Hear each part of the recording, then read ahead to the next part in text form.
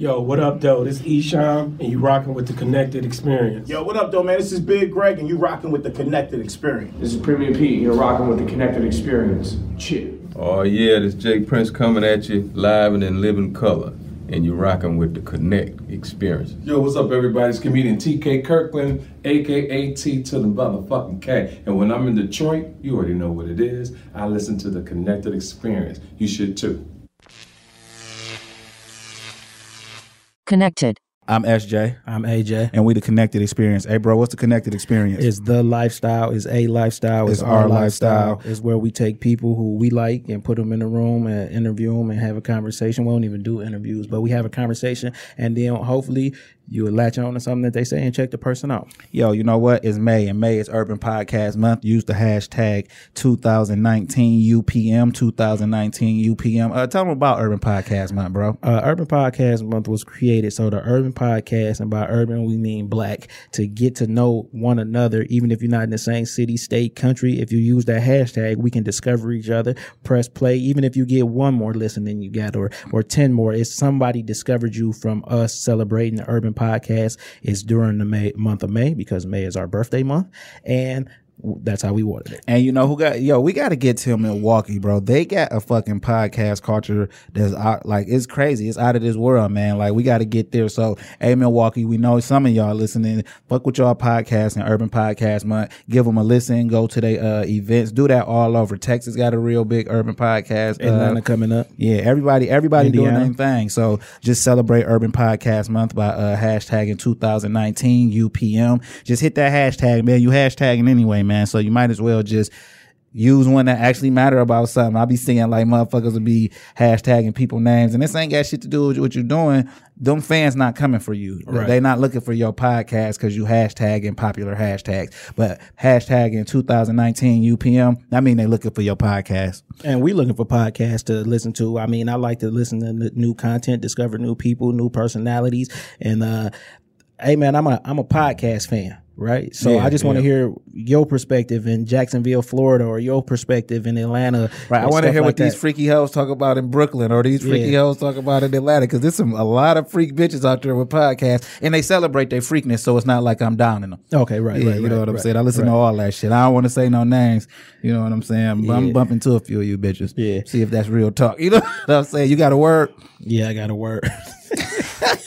Yeah, I got a word. That was strictly for entertainment purposes, dog. Yeah, it's a redemption, an act of redeeming or atoning for a fault or mistake, or the state of being redeemed. What about you? You got a word? Yeah, I got a word. My word is consistent, and that's acting or done in the same way over, especially for some way to be fair or accurate. So why is that the word, man? Hey, man, because we got a pretty consistent artist who, I mean, what I get from his music is like a redemption feel, and we've been working with him for a long time, and he's actually one of the more consistent artists that we ever worked with. Who we got today? Man, we got Aubreyus, man. What's going on, bro? And he actually brought his folks with him, so we got both of them, but I forgot your name, bro.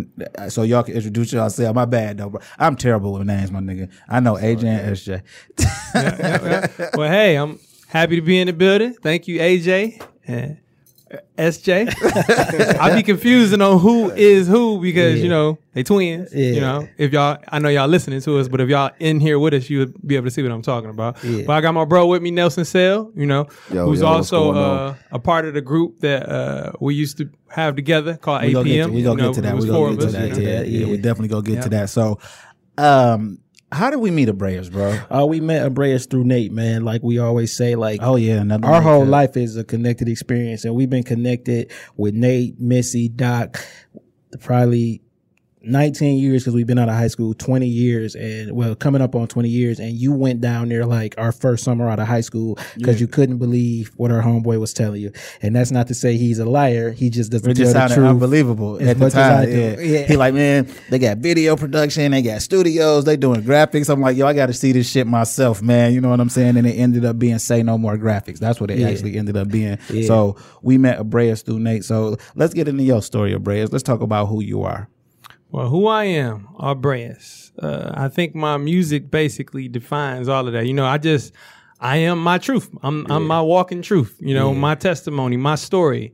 You know, I'm a person who grew up in Detroit, Michigan. You know, still rising in Detroit, Michigan. But also at the same time, my message is not limited to only Detroit, Michigan. You know, I'm for the masses. Right, and definitely you are. Which you got very diverse music. It could touch a lot of people because I actually listen to the music, and I don't just listen to the music because I know you. Right, you know what I'm saying. I was actually waiting on the project because it was supposed to come out a long time ago. Right, you know what I'm saying, and then it didn't, and then I know life happened though. Right, it so did. You said you live your truth. Let's talk about your truth. Where did you grow up at in Detroit, Michigan? East Side, Harper and County area. And what was that like? What was that like? Paint the picture for somebody who never been to this area, especially growing up. You are age range, so the 90s, the 2000s. Like, what was that like growing up on that area? Growing up in that area, a lot of my neighborhood, of course, in Detroit, it's drugs there. I grew up in a neighborhood that was more so like a blood neighborhood. Majority of all of my friends and childhood friends were Bloods. Right, so it's actually real gang banging. Yeah, it was real gang banging. I mean, I'm saying that though because when people be talking like they be like, it ain't no gang banging here or there. Like, dog, yes the fuck it is. Like, it's real gang banging in these areas. So like, you better know the color code and you better know what that graffiti say on the wall if you active. If you ain't active, you ain't paying attention to that shit no way. But a lot of people think like it was real gang banging in Inkster when I was growing up. Like, the whole hood was blue, right? Like, I'll never forget this shit, right? Like, everybody was folks, GDs, there was some Crips and all that. Then my partner went to the county, and when he came home, he had TRU tatted on his stomach, but he had the dots in between the TRU was red. He had red rubber bands on his braids and everything, and niggas like, yo, what's going on? And he like, oh, I'm a blood, because he was locked up in the county with a bunch of East Side niggas to tell the truth. And once I seen like it wasn't about the color, because so many people fear and respected him. Like, when he said he was blood, like, niggas is like, okay, he could be a blood then. And that ain't just how it go. You know what I'm saying? It was like, because it was him, nobody wanted to put the press down. So that showed me something about, okay, it ain't really about the color in some of these areas. Like, you go respect who you go respect. And that was actually really funny to me too. Like, he came home like, I'm a blood now, and niggas is like, okay, cool. Like, let me get a red hat. Like, right. So growing up in that area, what was it like as a kid? I mean, it was pretty rough. I want to say around the beginning stages, I stayed in the house a lot, I really didn't start coming out like that until I decided to stop drawing and get out of running track, where I want to say around middle school, when I got introduced to Tupac. And I didn't get introduced to him personally, but a person who I grew up with by the name of Boot Cup.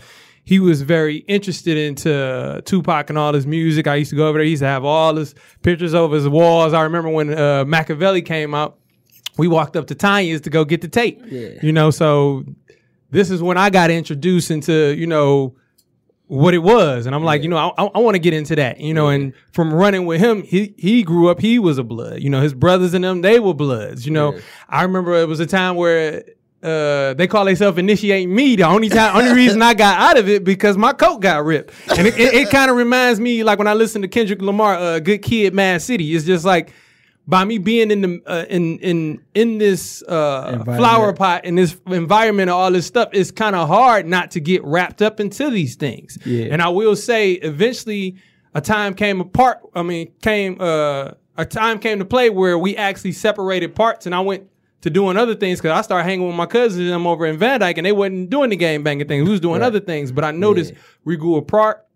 Eventually, he ended up getting killed. And it's like all my friends who I grew up with from that same neighborhood, either they got cases, either they dead or they in jail. Right. And it's just like, if I probably didn't have another outlet to escape or go do something else, or another place for me to go visit, or another place for me to go be, I could see I pretty much would have got wrapped into that same scenario. And that kind of sounds so cliche, like, oh, everybody I grew up with dead or in jail, until you really look around. Like, when we was in middle school, like, niggas was getting killed in middle school. We had guns in middle school, and now you looking back like they destroyed our middle school, tore that bitch down, and then you get to thinking about who you went to middle school with, and you get to putting niggas' name in on the MDOC to even see you kind of hoping the nigga more in jail than he is dead. You know what I'm saying? Like, because at least you still got a chance at this shit. But like, that's the truth, man. A lot of niggas we grew up with dead or in jail, and it's like forever though. Like, and I think people underestimate that because they think that that environment don't exist. You feel what I'm saying? Take a kid from middle America. To them, that sounds like something that a rapper would say. Right. But it's before we rappers, we humans. Right. So like he said, when we was in middle school and people getting murdered in middle school by niggas in middle school, that's unfathomable to somebody who live in Rochester Hills. And that's not a fucking word. And they've never heard of that. Yeah, I made it up. Put that in the dictionary. And it's crazy because it seems like the craziest stuff happened in real middle life. school. In middle school and like high school, it's just like that was the most treacherous times. I remember when you think and look back at it, you know. I remember a nigga, like a guy we went to middle school with. Him and his brother got juvenile life, right? His mother chalked it up to them putting in work for the hood. So her sons, not even 16, one was 17. Well, one was 17, one was 15 because we was the same age. Got convicted of juvenile life. Her explanation is they putting in work for the hood. So that comes from listen to the mentality. You feel what I'm saying? I would never say that to my daughter. Oh yeah, she got juvenile life. She putting in work for the hood. Nigga, this ain't even gonna be the same hood in 5 years. Right. What you mean? And that just go to show like the mentality of some of these people raising other human beings because they're not even parents. They parents by birthright, but that's nothing your parent want for you. Your parent wants you to go do better, even if we from the hood. Look, here, take this baton, go further. You feel what I'm saying? Not, oh yeah, he got juvenile life. He putting in work for the hood. But I think that's up to the mind frame of the parent. That's what I said. Yeah. Because you really got to think about it. It's like the mother or the father can only give you what they had, right? You know, and some of the parents. I'm not gonna say right on that, right? Because I can give you what I wanted. I might not have had it, but I might have always thought if I had kids, that's how I parent, bro. Right. If I had kids, my father wasn't in the house. Right. He had a house for us to go to. Right. But it's nothing like, I don't want to have to come home and go over there because I got to be over here 2 days a week and over here 3 days a week. So what I didn't have, what I didn't see as stable, I make sure I give that to my kids. This is stable. Every day you come home, I'm going to be home. But you're thinking past the tree. And what I was getting to is, you know, a lot of those parents, they're only given what they were given. Right. Instead of thinking and even analyzing what we're given, is this even good for us? Right. Why is this even cool? And why am I even thinking like that? Basically challenging the status quo because, and I ain't even gonna call it the status quo, just like how you were saying, the one lady chalked it up as, you know, he's putting in dues for the hood. Did anybody even challenge that mom and say, what do you mean? Yeah, you get where I'm coming from? Motherfuckers might was like, hell yeah. You got right. And I usually feel like the change of opinion usually can come from within the circle. Yeah. You know, because the person usually only going to try something new through somebody that they love. They're going to only entertain the thought of something new through somebody that they love, whether it's a physical family member or basically somebody that you adore, somebody that you look up to. Right. Yeah. You know, that's why I feel like even when it comes to the industry or just any kind of industry, when somebody is at a higher stature, I feel like people look up to that and you can sculpt the influence of others. Yeah. You know? Yeah. So Tupac, you basically discovered rap through Tupac. Well, I've heard other rap stuff. Right. But that was, you know, like my brother and them was playing around the house, you know, all type of stuff. But that was the only thing that stuck. And literally, I remember when I heard the Tupac record, it literally felt like something got out of the radio and came and took a seat in my soul. Yeah. Literally, when I was in that room. What song? When I was in, we was listening to, I think we was listening to Hit 'Em Up or something like that, or whatever. And I bullshit you not, you know. I don't know if we can cuss on here, but do whatever you want. I remember being in bro's room and just standing there listening to the radio, looking over at the radio, and it was like something you were literally seeing it in colors. Was you seing colors? You said, was I seeing colors? Yeah, it was like was you seeing colors when you was hearing it and looking at the radio? No, I wasn't seeing color. I just was looking at the radio. You know how you just listening, I'm in tune. You know, it wasn't a video or nothing like that. And actually, he had a tape cassette. You know what I'm saying? Yeah. He popped a tape cassette in there, and we staring there listening to the radio. I'm looking like, oh, this is what we into, because you know you got to think about it. This is my boy, so I got love for him. So here's the introduction. It's coming through love. Yeah. So since he's in tune, I'm like, oh, this is what we doing. We doing this. Yeah. You know what I'm saying? So I'm listening, and it literally felt like something came from out of the radio and took a seat in my soul, and it's never left. Yeah. So is that when you started to rap, or first you just was like immersed in it, like as listening to it?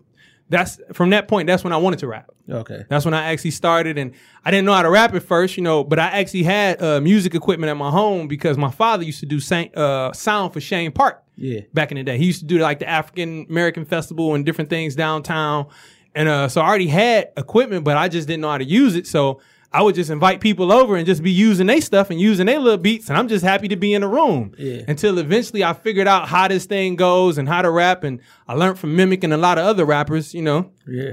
Yep. Growing up, so both parents was in the household. How many siblings was it? Growing up, it was 3 siblings in the household, which eventually turned into 2 because my brother got older and he moved out. And I grew up with both parents, though. That's good. Like, and did you see the effects of you actually having both parents as opposed to like a great friend who might not have had a father or might not have had a mother? Did you notice the difference once you start realizing, like, I go home, mom and dad there, regardless whatever they're going through, I know that both of my parents coming home. Yep. I really did started to see the difference of it once I got older. Yeah. You know, and I really didn't pay attention to it until after a partner of ours, my bro Nelson Sell, can actually chime in on this, passed. You know, his name was Young Meech. He was in the group with us. Yeah. This is actually, which is his cousin. Right. You know, and once I got that relationship, which actually came through love, once again, this is my bro. I met him high school. You know what I'm saying? Summer school. Yep. I got put in summer school because I was fucking up. I got introduced to pussy and I lost my mind. You know what I'm saying? And I had to go to summer school 2 years in a row and night school. Yeah, and I met him in summer school. It's funny. I met him while I was fucking up. Yeah. You know, I showed him my he showed me a song he had, you know, and I listened to the song and then I showed him a whole CD. He was like, "You made this yourself?" I was like, "Yeah." And we've been rocking ever since. Yeah. But his cousin, which is Young Meech, that was the closest thing like I had to a little brother. I never had a little brother. Right. And it's like I didn't learn a lot of things about him or really pay attention to a lot of things about him until after he passed away. Yeah. Like it was a point in time where we was all out doing our thing and all of us, we went and got jobs. And Meech didn't go get a job. And I was wondering why he never did come in with us. But then after he passed, I realized, damn, he couldn't come in with us because he didn't graduate high school. Certain things that we had in our life, he didn't have. You know, his mother wasn't really, she was present, but she wasn't present like that, I wouldn't say. Yeah. Well, I'm not going to say that. She was present, but I think they was having some issues or something like that. Issues, yeah, but I know his father wasn't present. Right. You know, and see, me and him, we've always been on one accord the same because his father was in his life. My father was in my life. Yeah.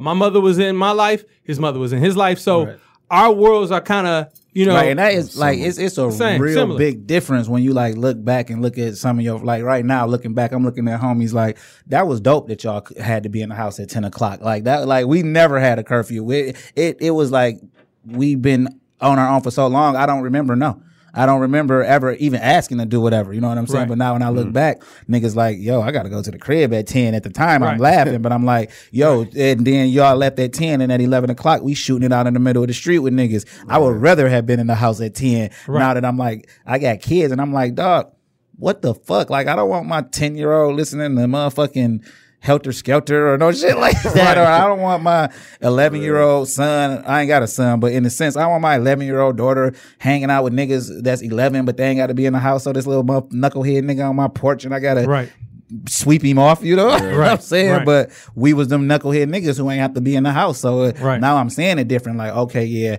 that shit make more than the difference than people think. You know what I'm saying? Then opposed to when somebody was telling you that as a kid. Yeah, you a kid. And you weren't paying attention to it. You know, big difference. Big difference. Now y'all had the name of the group was APM, right? APM. And that was affiliated with money. But y'all actually was the Baby Cheddar Boys. How did y'all get a relationship with Wipeout?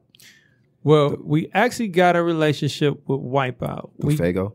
Yep. Actually, I'll let you tell that. Yeah. Actually, one of our group members, G, he met a guy named Fago. Fago was affiliated with the Cheddar Boys. And we started getting in the studio with him. You know, we built the relationship, got in the studio.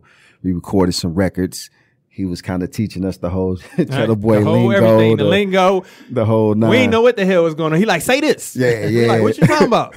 Right. So next thing you know, we dropped some records, and I think he set up a meeting with us with Wipeout. Yep. And Wipeout heard us, and I remember Wipeout told us in the studio like, yeah, y'all sound just like the Cheddar Boys. So y'all got it down packed to the T. And I'm looking at him like, what is he talking about? You know what I'm saying? Right. But we didn't know that Fago was schooling us to a certain way. Y'all. Yeah, right. We didn't understand. Cause our name even changed. Cause it was APM, but it was about pimping pimping and money. Yeah. And he was like, nah. But also too, that was before I was in it.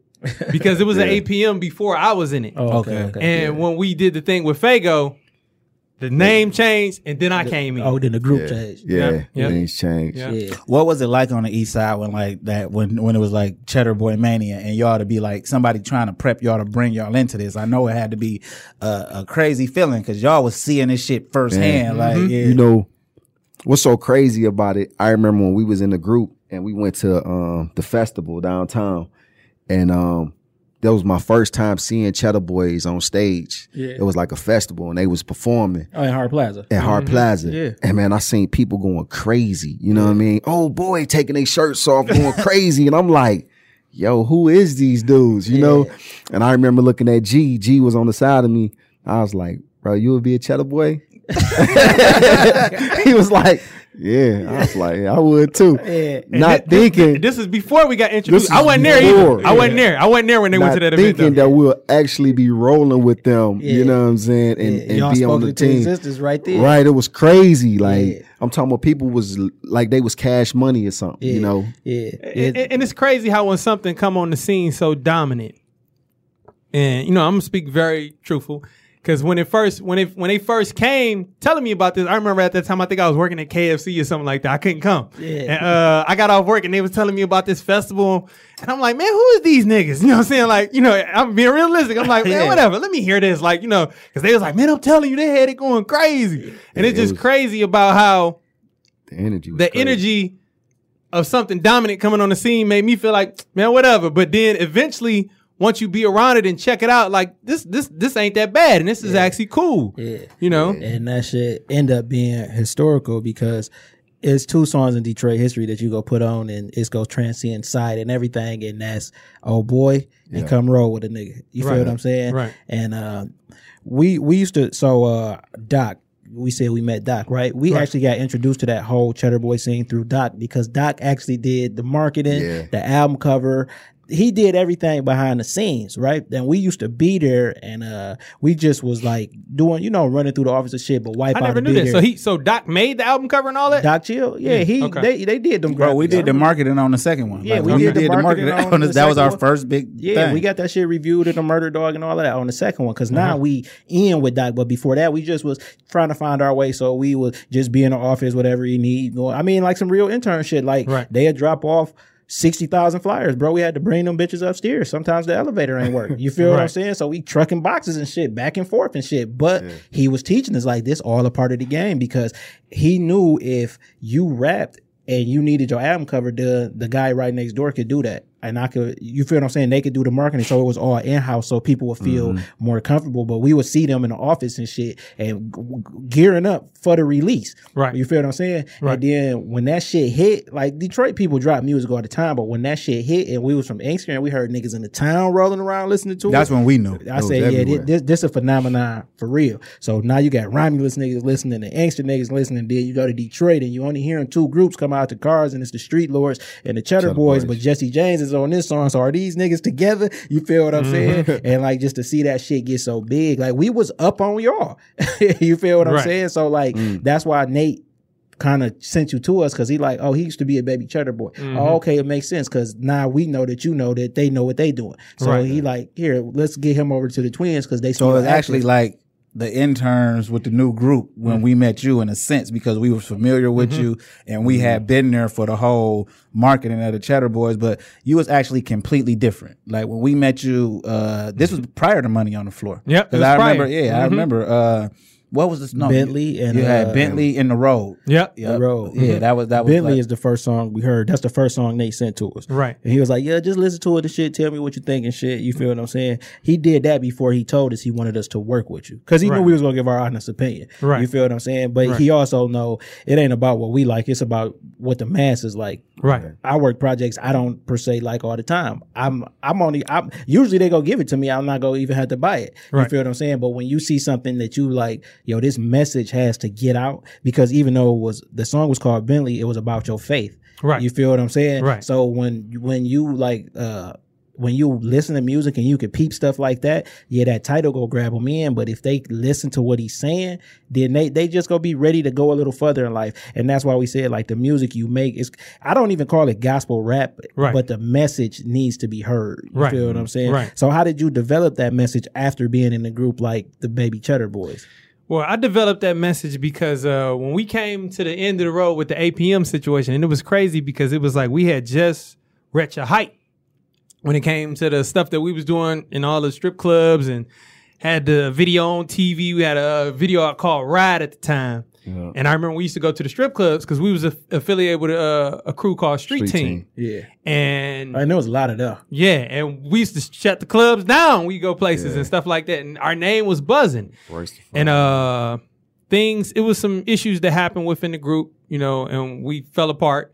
And I went through a depressing time. I was battling suicide and some more stuff like that. And right after that, Meech got killed. And I just paused on everything because, like, when bro got killed, I cut everything off. Any tie that I had that was affiliated to streets or anything like that, I cut it all off. And so let me chime in. How difficult was that for you to say you were going through depression and then your homie got killed? Oh, it was very difficult. Because could you speak on that a little bit more? Because some people going through that right now, like literally, because that's how it normally works. Like you get depressed and then some bad stuff start to happen, and it's like back to back to back. And some people, they might not kill themselves, but they might not never bounce back from that. Like they never bounce back. So what was your how did you learn to bounce back? Like, and what age range was this when this was all this happened when I turned 25. Yeah.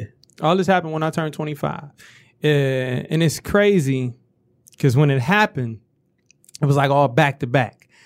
The suicide stuff came from a lot of suppressed stuff. Yeah. Like I was always big on people pleasing. You know what I'm saying? Like, if I rock with you, I want us to be cool. I want us to be on the same page. But I just had to learn that some people you can't reason with. Some people you can't cope with. You just got to do your best. And if it don't work out, let it go. Yeah. If somebody ain't got something financially, then they ain't meant to have it. Right. You know what I'm saying? If somebody can't do the job, then they got to be fired. Yeah. And see, a lot of times I would just be carrying a lot of stuff and overlooking a lot of stuff. And one day I just snapped. Because when the situation happened with the group, I had invested so much of my money and so much of my life with it, and it wasn't going the way I wanted it to go. And even though I'm trying to work with this person, and it's crazy because I'm going through something similar right now, but I just nipped it in the bud. I kind of didn't, but it's a reminder as we having this conversation. You can't force stuff to fit because when you force stuff to fit, you'll end up snapping. But the only thing that saved me was God. Yeah. Period. Because I remember and I actually put the whole truth in the song On the Road. That was that snapping moment. Yeah. And so once I got pulled out of that situation, as soon as I got pulled out, I want to say an opportunity came up. I had some investors. I did a show at the Fox. This was probably like 2009 or something like that. And with Soulja Boy, Waka Flocka, things just starting to pop. Some people about to put some money in with me. I'm about to do some things. Right after I did that show, not even like a month or 2 months later, my little bro get killed. Right. Then it's like when he got killed, I went through a thing where I felt like I couldn't trust nobody. Yeah. Because it's like, if you coming up from the hood and your homeboys, you might know he jack and rob. You might know this person kill people. You might know this person slang drugs. You might know this person is like this. You know who. You know who's who, and everybody is cool with you because you look at, that's he ain't gonna do nothing to me. Oh, that's this. But then when something like that hit the fan, and it's so close to home. You got to look at everybody. And don't nobody know nothing. Yeah. It make you feel like you don't know. You got to get away from everybody. It actually make you feel like you don't know nothing and everybody else know what the fuck be going on when you be in them type of situations. Because when you don't know who to trust, you like, but is they fucking with them? Is they doing this? So it's kind of like you feel like outside. So it's good that you battled the depression and broke through just to let people know that you could do that. Because like I said, a lot of people might not physically kill themselves, but once you die inside, you did. And because I didn't want to be here. You ain't want to be here. And some people don't understand. You either suicidal or homicidal. And once you determine that you're not suicidal in your heart, then you start looking at people different. Like, I could just kill this motherfucker. Right. I don't care. Right. And that's the problem with a lot of the young black kids in the urban areas. Is they didn't even recognize that at one point they were suicidal, which turned them into, like, nobody wakes up and wants to be a killer. No. Something drove them to that point. Emotions. Whatever. Yeah. Emotions. And then I'll be telling people, like, just because you kill somebody don't mean you're a killer. Because I know niggas who would kill you and then go eat lunch with their kids. And then there's other people who will kill you and that killed them. So it's a difference. But once you, like, people don't know, your mind is like full of RAMs, man. And you get to unlocking dark shit. And I started noticing that because I used to watch like a whole bunch of Law and Order and crazy shit like that. And then one day I just said, man, I don't even want that shit in my head. Like, you know what I'm saying? Like, I don't even want that element of me knowing. I know this shit exists. I'm not stupid, but like, sometimes something be in you that you don't want out. So I don't want to watch this crazy shit because if push come to shove, what if I have to kick in a nigga dough and do some wild shit and you like, dog, that shit is like, you know what I'm saying? If that thought never was in there. Feel like it's programming. Yeah, that's what it is. It's programming. It's programming. And then when some shit happen, you hit a trigger, bam. Right, and it be coming from you going to sleep watching Dateline. You know what I'm saying? So subconsciously, it's murder on your mind. Then you get into it with a nigga at work and you snap out. And it was just Monday and this nigga you bumped into him in real life. Like he's just like, hey dog, you done stabbed this nigga or something. And that shit be happening to people when they don't know why. I go to therapy, bro. Like all the time. Like, you know what I'm saying? Getting all that shit out. Ain't nothing wrong with that. And sometimes another thing that helped me too is just to speak my emotions out loud to God. Yeah. Just period. A lot of times we be feeling like somebody else got to be in the room. Journaling helped me through it. But most definitely talking about it. Yeah. And even being honest with myself about it. Yeah. You know, because when something like that happens, and especially coming from the environment where I came from, you know, somebody kill your folks, you supposed to, the way they preach it. Yeah. So you ain't gonna let that slide. You ain't gonna let that ride. You know what I'm saying? It's just, you got to get away from certain people who have that mentality because you'll get wrapped into that. Then if I go out here and kill this dude who they say did it, and let's just say he didn't even do it. Right. And then sometimes people throw names out there because they want somebody else out the way. They like, if they think he did this and we say his name. So actually that you made it out. Is that fair to say? Yeah. That's actually, this whole title is about making it out of the hood, not just financially, but also mentally. I think the hood is more mental than financial, and I'm gonna explain why. Because mentally, they program us to think we don't need to be here, but we do need to be here because kids need to see that Aubreyus made it from here. He's doing good. He's driving nice. He's a positive individual, and he's still here. The more we get out of there, the more people like, ain't shit around here. Don't nobody give a fuck around here. Like, I give a fuck about the youth in Inkster. You know what I'm saying? I don't know a lot. I don't even know no kids and shit like that. Like I should, as per to say, but I give a fuck. I don't want nobody's kids walking past yellow tape because they getting off the bus and somebody just got killed in the projects. And little man, he know what this yellow tape mean because the first 48 come on TV or he seeing these movies. So he growing up in his head, we yellow taping niggas. If when I get off the bus, something happen because the whole block taped off, I got to walk around the corner. You know what I'm saying? Even with the projects back in the day, the projects used to be filled with love. It used to be sports teams. It used to be us against them, and all the kids grew up playing basketball, baseball, and all that. Now it ain't even no parks. You know what I'm saying? Like, so how can we even do this? Because they want you to. It's a false narrative of get out the hood so they could get the hood. Like in the 60s and shit, when you had white flight from Detroit. You know what I'm saying? So they did the white flight, no white mayor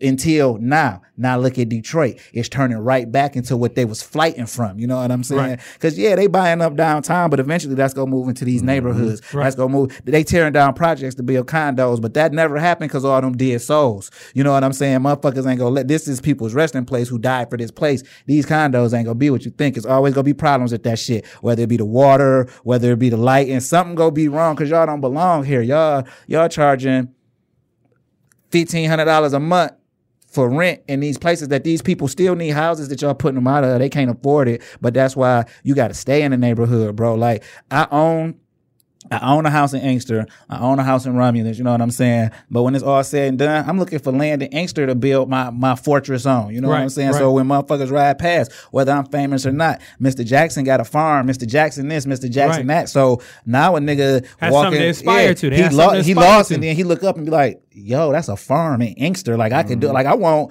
a couple little animals and shit, but nothing. What, chickens? Yeah, because I'm up early in the morning, so when I'm up with the roosters every day. No, because certain animals are illegal inside city limits. Yeah, I don't want no chickens and roosters. Shit. But I get what he's saying because you got to have something for the kids to look up to and just be around something that they can see and touch. You know what I'm saying? And also, when you think of making it out financially, it's kind of like envision it like the things that you would normally spend your money on, you probably don't even spend it on. You're not moving like how they try to program you to be. Right, exactly. You know, basically you have no limits to whatever you want to do. Now, speaking of this I Made It album, you got I forgot what song was it? You got a song with some heavyweights on it, man. It's called "I Made It." It is actually a video. I said when I first pressed play on the song, I seen some shit in my head like, yo, this is crazy. This could be. I'm seeing niggas skating. I'm seeing I'm just seeing a good time, man. Let's talk about that record and who you got on that record. I Made It. Yeah, the actual. Well, actually, I got to give props to these two gentlemen who are sitting across from me on these mics. You know, SJ and RJ, AJ, SJ and AJ. You know, they were the ones who actually connected the dots to do the song and put No Malice on there. Yeah. Now, after No Malice was put on there, I got in the studio with my bro right here, which is Nelson Sell, and he was playing around in the studio, you know, doing some stuff towards the end of the song, and it inspired the situation of how we got Kurt in the picture. Curtis Blow, because that's also a mutual friend of both of ours, and he was working on some stuff, and he was like, man, us a lot.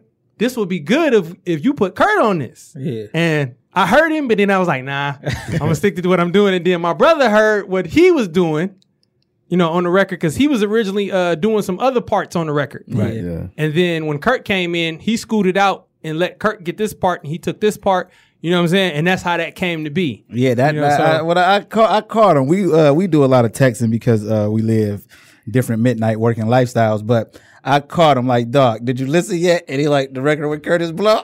I'm like, yo, that shit is dope, man. But that's actually not my favorite record. My favorite record is how you open up the project, You Ain't Worried. And you tell a story on that in the second verse about how somebody steered you into the right direction. Right. But you didn't say who. But talk about that relationship and kind of tell me where you think you would be at if he would have egged you on to go the direction you wanted to go, bro. Well, actually, the song, you actually talk about somebody shooting you before too. See, I had never known you've been shot. Right. You feel what I'm saying? That's why I like listening to your music, because like we talking stuff a lot and shit, and that type of shit just never come up, because why would it? But I learned through the music, so I'm like, damn, a nigga done shot this nigga before. You feel what I'm saying? Like, because I mean, of course they don't know. I don't know though, but the person I know you to be might not been the person they was afraid of, because if somebody shoot you, they afraid of you. You feel what I'm saying? Or afraid of what you could become. So when I heard that, I'm like, damn, man, like niggas really wilding out here. Like they done shot this nigga.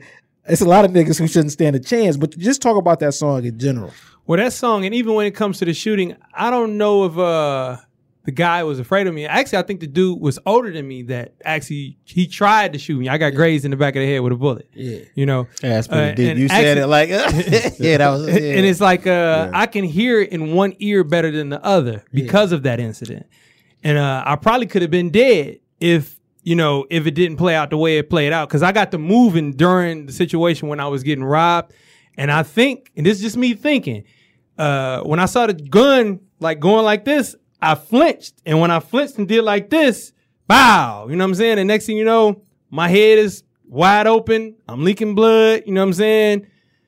I have a loud ringing going on my ear. I end up going to the doctor, come to find out I can hear in one ear better than the other. I'm supposed to wear like technically like a little thing in my ear or something like that when I do music. I know what you're talking about. But I tried it out for a little minute, and I said, fuck that shit. And I don't, really talk about it a lot, because I'm not big on, I've been shot, or I've been, if it come up, it come up. You know what I'm saying? Yeah. But that situation, when we talking about the second verse, all throughout my life has always been big homies and people who've been around me and who've always guided me. It's like people who I thought would have told me to do some grimy or some dirty stuff, they tell me to do some other stuff. I remember when I think it was we went out with one of our big homies. We took him out for his birthday, and during this time, certain things weren't doing good in the streets and other things, and I was feeling some kind of way because I was gonna have to go back to work.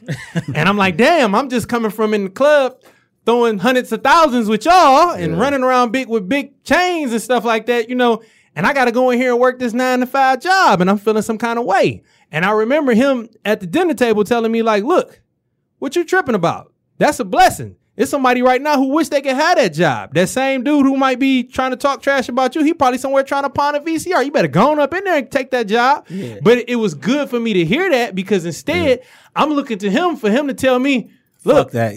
Look, I got something for you, or I got another move. But he didn't do that. He instead told me, go get the job. Now, when it comes to the person on the verse, I didn't know that the person who I was trying to do something with at the time, I didn't know that he was under investigation. I didn't know that somebody was watching him and just snitched on him and some more stuff. He didn't have to tell me none of that. Yeah. You know what I'm saying? Because usually when cats are going through stuff like that, they don't tell nobody what's going on with them. Right. You know what I'm saying? They usually keep it in-house. Who needs to know, needs to know. Otherwise, they ain't talking about that. And when I came to him, he basically just pulled me off to the side and just said, hey, this ain't where it's at. You need to go back with that music shit. Right. You know what I'm saying? This ain't what's up. Leave this shit alone. Yeah. Them same niggas, get your ass fucked up. And it's crazy because after dude went to jail, he came home. And I remember one day I was at a popping party and I'm having a good time. I'm in VIP with some people, you know, local hood celebrities and stuff over there doing our thing. And he like, come from over there. Stay your ass over here. I think somebody, you know, he basically put a bug in my ear like, them niggas something might happen to them. You know what I'm saying? And I'm glad I kind of followed that because next thing you know, boom, some shit happened. Right. So he loved you. He literally loved you. Yeah, because he didn't have to tell me that shit. Twice. It was 2 instances that he could have definitely steered you the wrong way. And he definitely gave a fuck about you. And also at the same time, I never disclosed him or never put him on the spot because at the end of the day, you know, I could have probably told that to another nigga who I was with in the VIP, and they probably would have been like, "No, what you talking about? Who told you that shit?" Right, and it could have started some shit. Right. You know what I'm saying? But somebody has to have love for you or have to feel some type of special way about you to see your light and navigate that light. Like, nah, bro, you don't need to be right here. You need to go over here. Now, we said Curtis Blow, and like that kind of like eased over kind of lightly. And I like, you know what I'm saying? So how did y'all get a relationship with Curtis Blow? Because like this is rap royalty. Like this is, you feel what I'm saying? So how did this relationship come about? You can kick that one. Just APM days, man. We have released a project we had did, Gang Green? We released a CD called the Crack CD. Crack CD. The Crack CD. Well, I know we put out a lot of flyers and stuff. But actually what drove them in was we had a 1-800 number. Yeah. On the Crack CD. And this was when we first started. This was around the time, this is right at the time, not too far from when we first got introduced to White, when we was dealing with the Cheddar Boys and the Baby Cheddar Boy situation. And we had a 1-800 number. And the 1-800 number drew different clientele and different people to us because the people was looking at it like, you got a 1-800 number? Who is these people? Right. And through this 1-800 number, a guy named by the name of Kool-Aid reached out to us. Yeah, Kool-Aid from Romulus. And he had all of these plugs. And I don't is his daughter a boxer? I don't know. He rap, right? Hotspot Entertainment. No, this is an older guy. This is an older guy. But whoever, I don't know that guy to this day, but he was plugged. He knew some of everybody. Yeah. And he knew what to say to him, what to tell him, what to this. And he called Kurt. And he called Kurt and introduced. And it's kind of crazy even how we kind of got introduced to Kurt because we got introduced to Kurt. Basically, I'm gonna just tell the truth. Go ahead, man. He told us to tell. It was crazy because it was like really like a lie, but at the same time, it opened the doors to some other shit. It did, like he told us to tell Kurt that we just got to New York, and we about to get off. We about to go to the show at 106. We about to tape at 106. Yeah. And we in the area and we want to know if we could come by and network with him, you know, and meet him while we here for these days. Yeah. And it's crazy that same lie that he told us worked for all of these places. Yeah. We got an interview at the Source right away. Yeah. We got an interview at King Magazine right away. Yeah. We got an interview at J Records. You said he knew exactly what to say. Through these lies, man. Through these lies, he basically was telling us like, I'm gonna give you this number. This is so and so and so and so. I'm gonna give you this number. This person works for Bad Boy. Tell him this, tell him this, tell him that, tell him this. Yeah. And we was telling them these things, and it was working. All the doors just opening up like boom, boom. And it was crazy because it was like all of these lies was opening up all the doors. And you want to know why? Because people in hip hop feel like they need to be the first up on something. So if you tell Curtis Blow you about to go to 106, he like, no, well come over here too. So then when y'all get there, y'all can be like, oh yeah, we just was with Curtis Blow. You feel what I'm saying? People think his name from cocaine. He played some instruments. That's why he Curtis Blow, right? Right. Yeah. See, everybody used to think his name was from fucking with the Blow. Oh, so he Curtis Blow. Yeah. Oh, yeah. I never knew that. That's a hip hop historian. And really, he described it as a body blow. Yeah. You know, his lyrics is so hard. You know, it hit like a body blow. That's the definition of what we got from Kurt about it. Yeah. But it's crazy about how we got introduced on a lie, and then we went to his house. I remember we went to his house. Yeah. I think he was staying in the Bronx or something like that at that time. Bronx. And we let him hear some of our music. And from that moment, he heard the music. We had a genuine connection. Mm-hmm. We end up actually working parties for him. Yep. Because we actually Passing out flyers. because that happened the second time around. The first time, we just went and met him. Yeah. And then we actually moved down there to Newark, New Jersey. Yeah, we moved. And we kept the connection. And what we did was we would pass out flyers for him and help him promote his parties. He would let us open up at these parties. Yeah. You know, we've opened up parties with Cassidy. One party we was at, Swiss Beats came through. Yeah. Another time we was at a party, RZA came through. He was in the back. Craig you know what I'm saying? So really, he was like, I'm gonna put y'all in the light. Y'all just Dirty gotta work. Bastard. Yeah. Now, do you think He put that us in the God mix. told y'all what to say because he knew y'all music could speak for itself? Yeah. Because I'm pretty sure he wasn't just going around telling everybody. No, he wasn't. He knew if y'all got to where y'all could play the music, Right. it'd speak for itself. Right. Yeah. Right. So then I don't think it's a lie. Everything was warranted. You feel what I'm saying? Right. Now all you gotta do is walk past 106 in Park. You was going to 106 in Park. Right. I mean, we did go past 106 in Park. We did leave 106 in Park, but we wasn't in 106 however they took that. But that's how they took but it, yeah. I think dude knew what he was doing because he knew he was talented, Yeah. and he knew somebody just needed to give us a shot. Yeah, just hear the shit. And it provided that. And I want to say since that day, the tree has been strong. Yeah. You know. Yeah. Let's talk money on the flow. Yeah, that's what I was gonna say too. Now you actually one of the first people to get a verse, Dage Low verse feature and stuff, right? Right. Yeah. Like, what gave you that foresight? Because this was like when Try Me wasn't even as big as it got when you like seen like something there. Talk about that, so. Well, what gave me the foresight on that? I basically was just following my spirit. I just came back from the tour with a rep from Def Jam, which I got linked up through y'all. Yeah. And when I was on this tour, I just saw on my timeline everybody was talking about Dage Loaf. And something, what happened? I think I was at a car wash or something, and somebody I knew her. Yeah. And knew a way to possibly get a verse from her and stuff like that. And I just kept having this strong urge in my spirit to connect with her and do something with her. And I followed the breadcrumbs, and eventually I ended up getting a song with her. Yeah. You know, before she actually took off, before she signed a deal. Yeah. And it was crazy because when I was during the process of it, a lot of people was looking at me like, you want to get a verse from her? And you want to, you know, and I'm not knocking the outside opinions because it's just like, you know, somebody's favorite rapper may be Tupac, somebody's favorite rapper may be Biggie. Different people are into different things. Different people are interested into different artists. But the biggest part that got me to that point was I followed my spirit within. Yeah. Something was telling me, go there, go there, go there, go there. And it struck. Yeah. You know, so. Yeah, and that song is actually on a new project. But how did it perform when you released it initially? How did it, like, what did it do for you? Do you feel like you got your money's worth? Yeah, I got my money's worth from it. Because what people fail to realize is, especially when you're independent and you got to pay for a feature, especially out your own pocket, like you have an outcome in mind. Like, maybe I'm here, this feature should take me here, I can sustain, and my music can get me there. You feel what I'm saying? Was it one of those type of deals? Yeah, I mean, it actually did what I thought it was going to do. And what actually, I can't even say, I didn't even know it was going to do what it was going to do. Yeah. All I know is I had a strong urge to do this song. And when I did the song, when I first released it, it wasn't really getting any exposure or anything like that. Any traction. But then something in my spirit kept saying, I need to get it to the front. Yeah. I need to get it to the front. And it was a girl from the Bay Area named Charlotte Adams. Yeah.